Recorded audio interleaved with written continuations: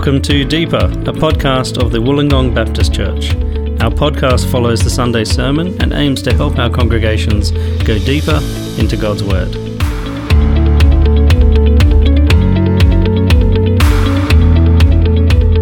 Welcome everyone to Deeper, as we look at chapters 19 to 24 of Luke's Gospel in our series titled Behold Your King. My name is Clayton Ryan, and this week I'll be discussing chapter 20, verse 41 to chapter 21, verse 4 with Rod Bailey. Welcome back, Rod. I've stamped your frequent podcaster card, and one more and you get a free cuppa. Oh, look, I'm up always for a free cuppa. We get a good one here at Mike's, and I think that's a good deal. I'll take it. Yeah, excellent. All right, it should be pretty soon, I assume, next week maybe. We'll see how it goes. Yep. Now, can you please give us a quick recap of your sermon on Sunday? Let's get straight into it to help us have the sermon context in mind before we start digging deeper. Yeah, sure. Now, my big question was, how should we live or how should we respond to Jesus the King? And I had 3 points that worked through the sort of 3 paragraphs that were in our section that we're considering. So the first one, by realizing he is the divine King who will judge. And secondly, by living in the light of his word. And then thirdly, by making sure the King has our heart. Yeah, great. Now, your introduction about Hitler calling in the church leaders to give them, I guess, a little bit of a serving or a reprimand, reminded me of stories from friends when we were in the Czech Republic, when they used to tell us what it was like being Christians under Soviet communism. And although not technically allowed, their attendance at church was tolerated. But regularly the Communist Party would send a spy in to see if anything was being said against the regime. Now, these spies would say they were Christians, they're followers of Jesus and all of that. The words, they say, would all be right. But almost instantly, everyone would know without a shadow of a doubt that they were a spy, and they'd know by their behaviour. They were arrogant, they were really too keen to be saying all the right things, and it was obvious that they were all show. Yes, well, I mean, this is a big theme in Scripture, including in this passage. And, you know, the emptiness of the outward show versus the genuine inward change of a person who's really come to put their trust in Jesus is a recurring idea throughout Scripture. And like you say, sometimes it can be evidenced in people's outward behaviour. There's a missing humility. There might be other things that stand out. But at times we can be confused because it can be hard to read. People can present themselves very well. They have all the right words. But I guess our assurance is that God sees the heart of a person and he knows whether we're seriously seeking to respond to him, to serve him, or whether we're just looking for acceptance from people, and their praise. And so, we've got to be careful. Sometimes we're not quite as discerning as we think we are, but God always is. Yeah. So. Now, in your introduction, I think you really set the scene against the religious leaders.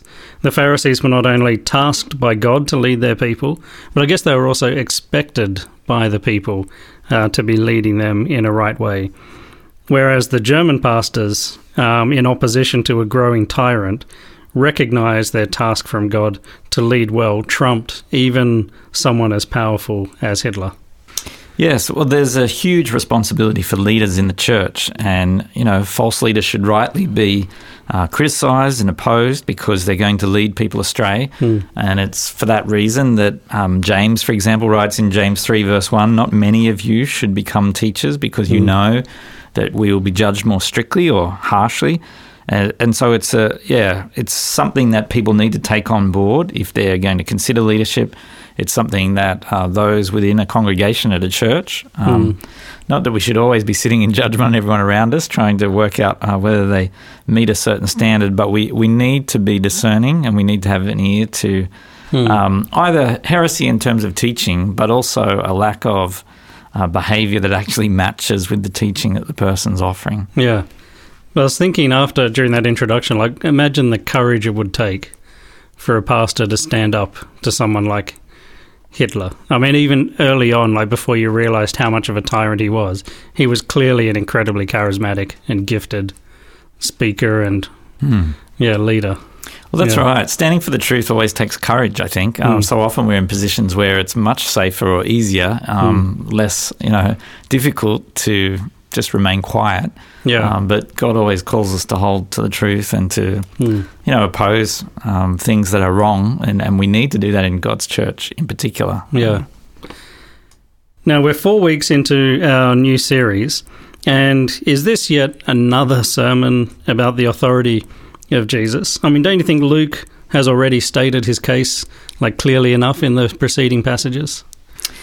Yeah, well, it's in one sense we have broken up a large section where there is this big theme of authority. The whole of chapter 20 and in some ways the end of chapter 19 have this big theme.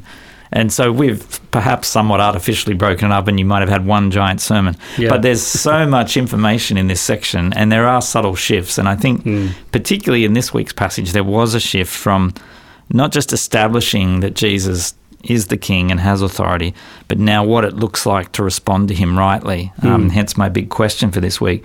Because he doesn't just say, well, this is how things are. The first part with Psalm 110 is perhaps sort of the ultimate sort of nail in the coffin about who he is versus how the religious leaders are perceiving him.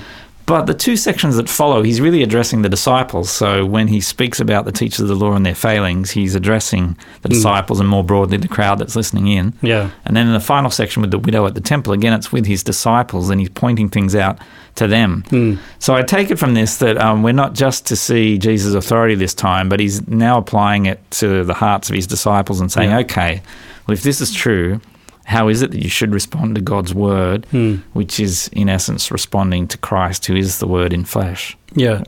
And I think that's a good little tip for how we read, particularly the Gospels, where the authors like Matthew, Mark, Luke, and John, they really go to great effort to put in movements or who they're speaking to or where they're speaking. They're there for a reason. It's not just historical thing, but he's addressing different people at different times in different ways.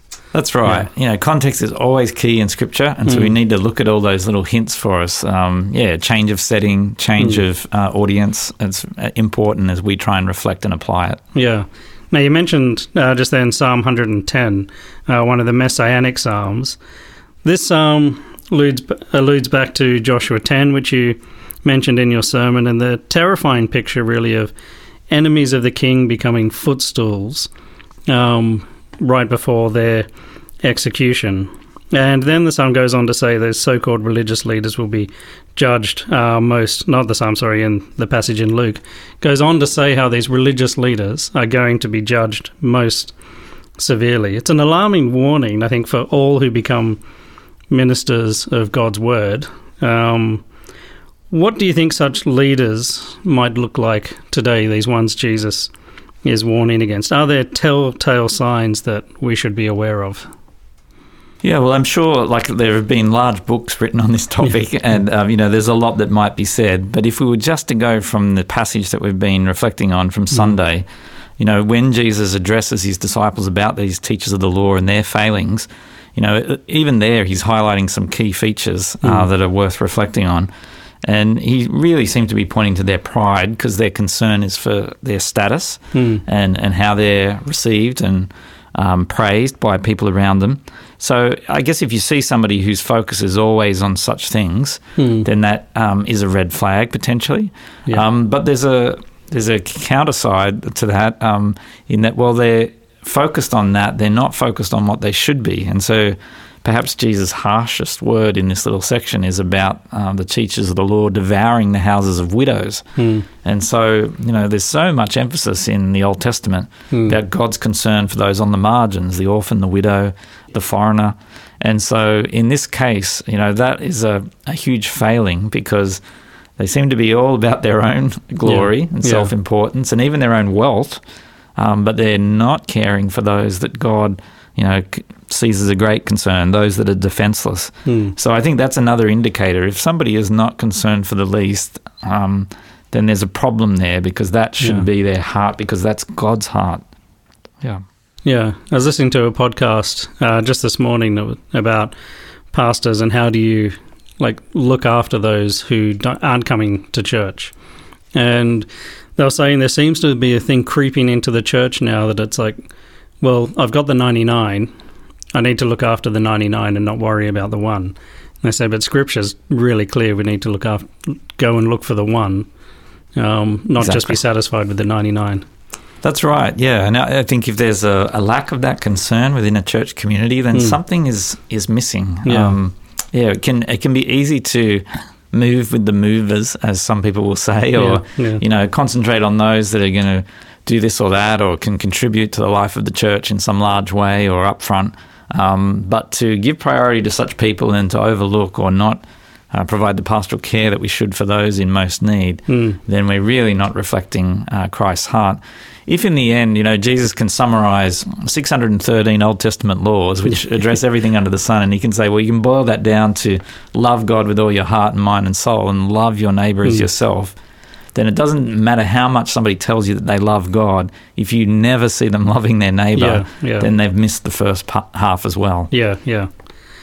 Now, what about the person listening who is listening on Sunday, or maybe someone has forwarded them a link to the talk, or they're listening today to the podcast, and they've heard the call from this passage that maybe they haven't really been following Jesus as closely as they should, perhaps for some time even, and they know in their heart they need to recommit themselves to Jesus. How do they get started? I can't imagine for some it's going to be an easy step to actually take that step across the threshold at church and start to put their life back in order. How do they start that process? Yeah, it can be intimidating or difficult. You'll hear people say phrases like, they could never darken the door of the church again, and this kind of thing, as if they're beyond the pale, that God could not receive them back. And so there's a self-loathing there perhaps, or a lack of appreciation of God's character and how much he does desire to bring the one back, as we were talking about just a moment ago. So I think it all starts with knowing God's character. A lot of times in the Old Testament we get this summary statement of God's character. One example is Psalm 86:15, where it says, God is gracious and compassionate, slow to anger, and abounding in love and faithfulness. Now, that's a refrain that we hear multiple times in the Old Testament. And that's really the heart of God's character there. And so until we're really assured that that's who God is, then it makes it hard for people to approach him or to repent and turn back and to feel assured that they'll be received by God again. Yeah. So that's the first thing to hear, that God is loving and compassionate. He'll always receive us and forgive us. And that's why if we understand his character, then what David says, for example, in Psalm 51, after he sinned so badly and the prophet Nathan confronts him, he says, well, a broken and a contrite heart you will not despise. That is because of God's character, because he is compassionate and gracious. If somebody shows true repentance and turns back to God, asks for forgiveness, then God will always receive them. He's always interested in the prodigal. And so the church should be also. The church is not righteous people that have it all together. If somebody in the church is receiving somebody from outside, or a Christian that's drifted away from things and is coming back, they're just one beggar offering another beggar where to find bread, as that phrase goes. And so we have to see ourselves as on a level footing, all sinners, all saved by grace. God has shown compassion on all of us. So there's a real part to play for us in the church to be welcoming the person back in. I guess not asking the question like, oh, where you been? You've been away for so long. Just say, good to see you again. Exactly. We can be welcoming. And those stories will probably come out in time when they're ready to share, and, maybe with somebody they trust, or maybe in a home group if they reconnect in that way. We don't need all of what has happened. We just need to show God's love in the first instance. Now, in the last part of the passage we looked at on Sunday, Jesus is probably commending the widow and her giving, but I don't think it's explicit that he's commending her. And I guess one argument as a staff team we're talking, maybe in giving her last money into the contribution at the temple, she's now completely destitute, and actually she's becoming even more of a burden on the church, or on the community there. But her motive is definitely the only positive thing that Jesus is picking up in this exchange. What is explicit, though, is that the system that was in place is woefully corrupt. So how can we be sure that we are being both generous and cheerful in our giving. But how can we be sure that we're not being stingy and keeping too much for ourselves? I think one of your comments in the sermon was, it's not about what you give, it's what you keep. It's about how much you keep. Now, I don't want to go into sort of the idea of like tithing and how much you have to give, 10% and all those discussions, but how do we make sure that our motives are right in things like giving, serving and all of that?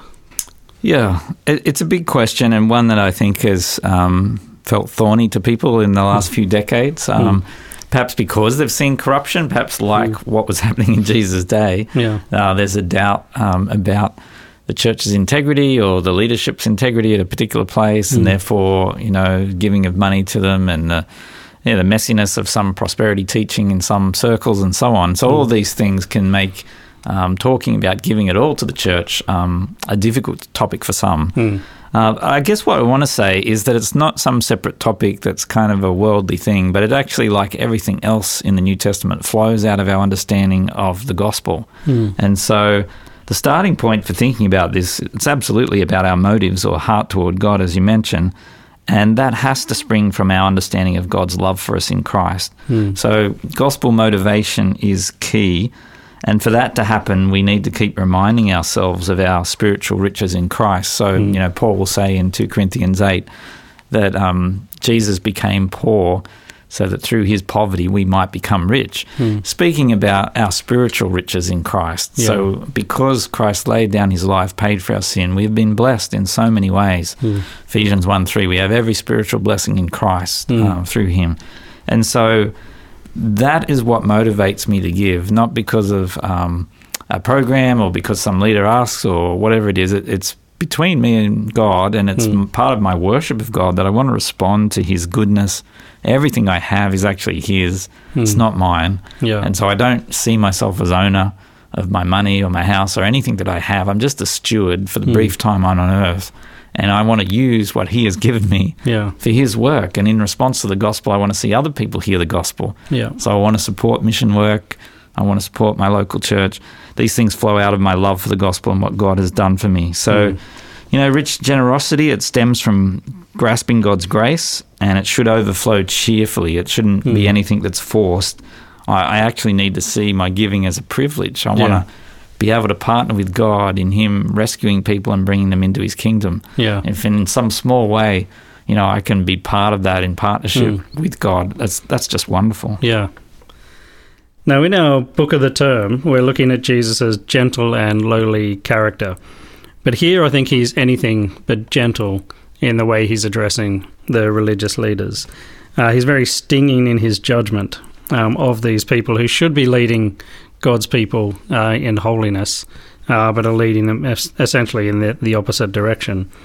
And yet, Jesus still seems to be holding back from total judgment on them. It feels like Jesus is still, through his condemnation of them, is giving the leaders time to repent. Is this right, or are we reading that correctly, or am I reading that? Well, I spoke really strongly on this point, saying that, in a sense, Jesus is saying, you hypocrites that are going to hell. Perhaps I could have clarified that a bit more by saying, you hypocrites in danger of going to hell. I think while ever there's life, there's hope. Until a person breathes their last, there is always the opportunity for repentance and receiving God's salvation. And so we must remember that Jesus is speaking to his disciples about them. He's not even directly rebuking the teachers of the law. He doesn't say to them, you're hypocrites, repent now. He says to his disciples, beware of these people. Notice their lifestyle, which is completely empty and a show. And you don't want to be like this because you put yourself in great danger. God's going to judge these people severely if they continue in this pattern. You also. So it's not just about them, it's for everyone that would call Jesus Lord. Okay, well, what does it mean to follow him? I don't want to be pretending in any sense. I have to be genuinely responding to Jesus. And so I have to keep taking stock of where I'm at. I need to keep reflecting on, the calls, the warnings within Scripture, because I don't want to be a hypocrite. I want to learn from these failures that Jesus is pointing to. Now, lastly, Rod, having had 4 weeks now thinking about Jesus' kingship and authority, it feels a bit like Joshua's moment right before he died when he addressed Israel choose this day whom you will serve. So there seems to be both a pastoral call to the lost sheep and also an urgent call for others not to delay. How would you like to see those who are listening to the sermon or maybe following along online afterwards, how would you like to see us at WBC responding to King Jesus? Yeah, well, like in my sermon, I guess if somebody has not yet received Jesus as Lord, obviously that's the first step. It's to come to realization of God's love for them in sending Jesus to pay for their debt before God. Their sin is dealt with, and they can start afresh with God through faith in Jesus alone. That's step one. But for the majority of people on a Sunday or listening to this podcast, they're going to be believers, perhaps believers of many years at this point. And so for them, it's looking at, well, what does it mean for me to live with Jesus as Lord day by day, week by week? And I've got to realize that working at submitting my life to Christ is a lifelong project. Yeah. As I mentioned a couple of times on Sunday, Jesus is Lord, 3 small words, but massive implications. Yeah. So this is getting into the whole area, obviously, of sanctification. It's a big word. It just means our ongoing growth in godliness, where we're becoming more like Jesus over time as we actually are enabled by God's Spirit to put His word into practice and to live the way He's calling us to. So we need to realize that we're on this long journey, that we're going to progressively grow, and therefore there's 3 things that are going to help me in particular. Firstly, I need the Holy Spirit, as I was pointing out at the end of the talk, that we can't do this in our own strength. We really need God's work in us to change, and without the Spirit's work. And part of our responsibility then is, as the Apostle Paul says in Galatians 5:25, keep in step with the Spirit. So we need to be heeding God's voice to respond to His word and not going against that which we know to be true from Scripture. Yeah. We need to keep in step. And therefore we need God's word. We won't know that we're out of step if we're not reading it and seeing the mirror of God's word and saying, this is how I am to live. Yeah. So I need to keep reading God's word, keep hearing it preached week by week. But I also need to pray. Like, I can do those things. I can know I have the Spirit. I've got God's word, and I'm still struggling, as we all will, to live that out. This side of heaven, we're not going to reach perfection. So I need to keep praying and asking for God to help me in this, help me to understand His word better, help me to keep in step with the Spirit better. And God's people can assist us in that as well. They can keep spurring us on and saying, hey, I've noticed this or that. You're trying to address this area in your life, or whatever it might be. We've got to have people that are around us that are trusted friends that can speak into our life and apply God's word to us as well. And we've got to be willing to hear that and respond. Yeah. I guess encouragement, if we're trying to do this on our own strength, is to maybe go back and have a listen to the community series and just be reminded that it's so much easier when you're surrounded by brothers and sisters in Christ. Absolutely. We're in this lifelong process of putting off the old sinful nature, putting on the new fruit of the Spirit. Yeah. But it's we use this term a lot today in our world about it takes a village to raise a child. Yeah. Well, it takes a church community to mature a Christian, I think is our equivalent. Yeah. And we've really got to see the helpfulness of those around us, that doing it by ourselves alone is just so difficult. Yeah. Thanks very much, Rod, for your time today in your sermon on Sunday, and I guess we'll see you again next week in the podcast. Look, I'm promising I won't be here for the next 3. Ken and Mark are going to take over. You'll have to wait for that free cuppa then. Yep. Thank you, Rod, for your time. Thank you, everyone, for listening, and to Mike again for recording. Each Sunday, if you've got any questions or comments after the service, feel free to send them through to me in the church office so I can incorporate them into the podcast. And remember, Jesus is Lord. 3 simple words, but huge implications. And through the power of God, the Holy Spirit, we can submit to and love our King. This has been a podcast of the Wollongong Baptist Church. You can listen to past sermons and deeper podcasts, and also find information about our Sunday services on our website at wollongongbaptist.org.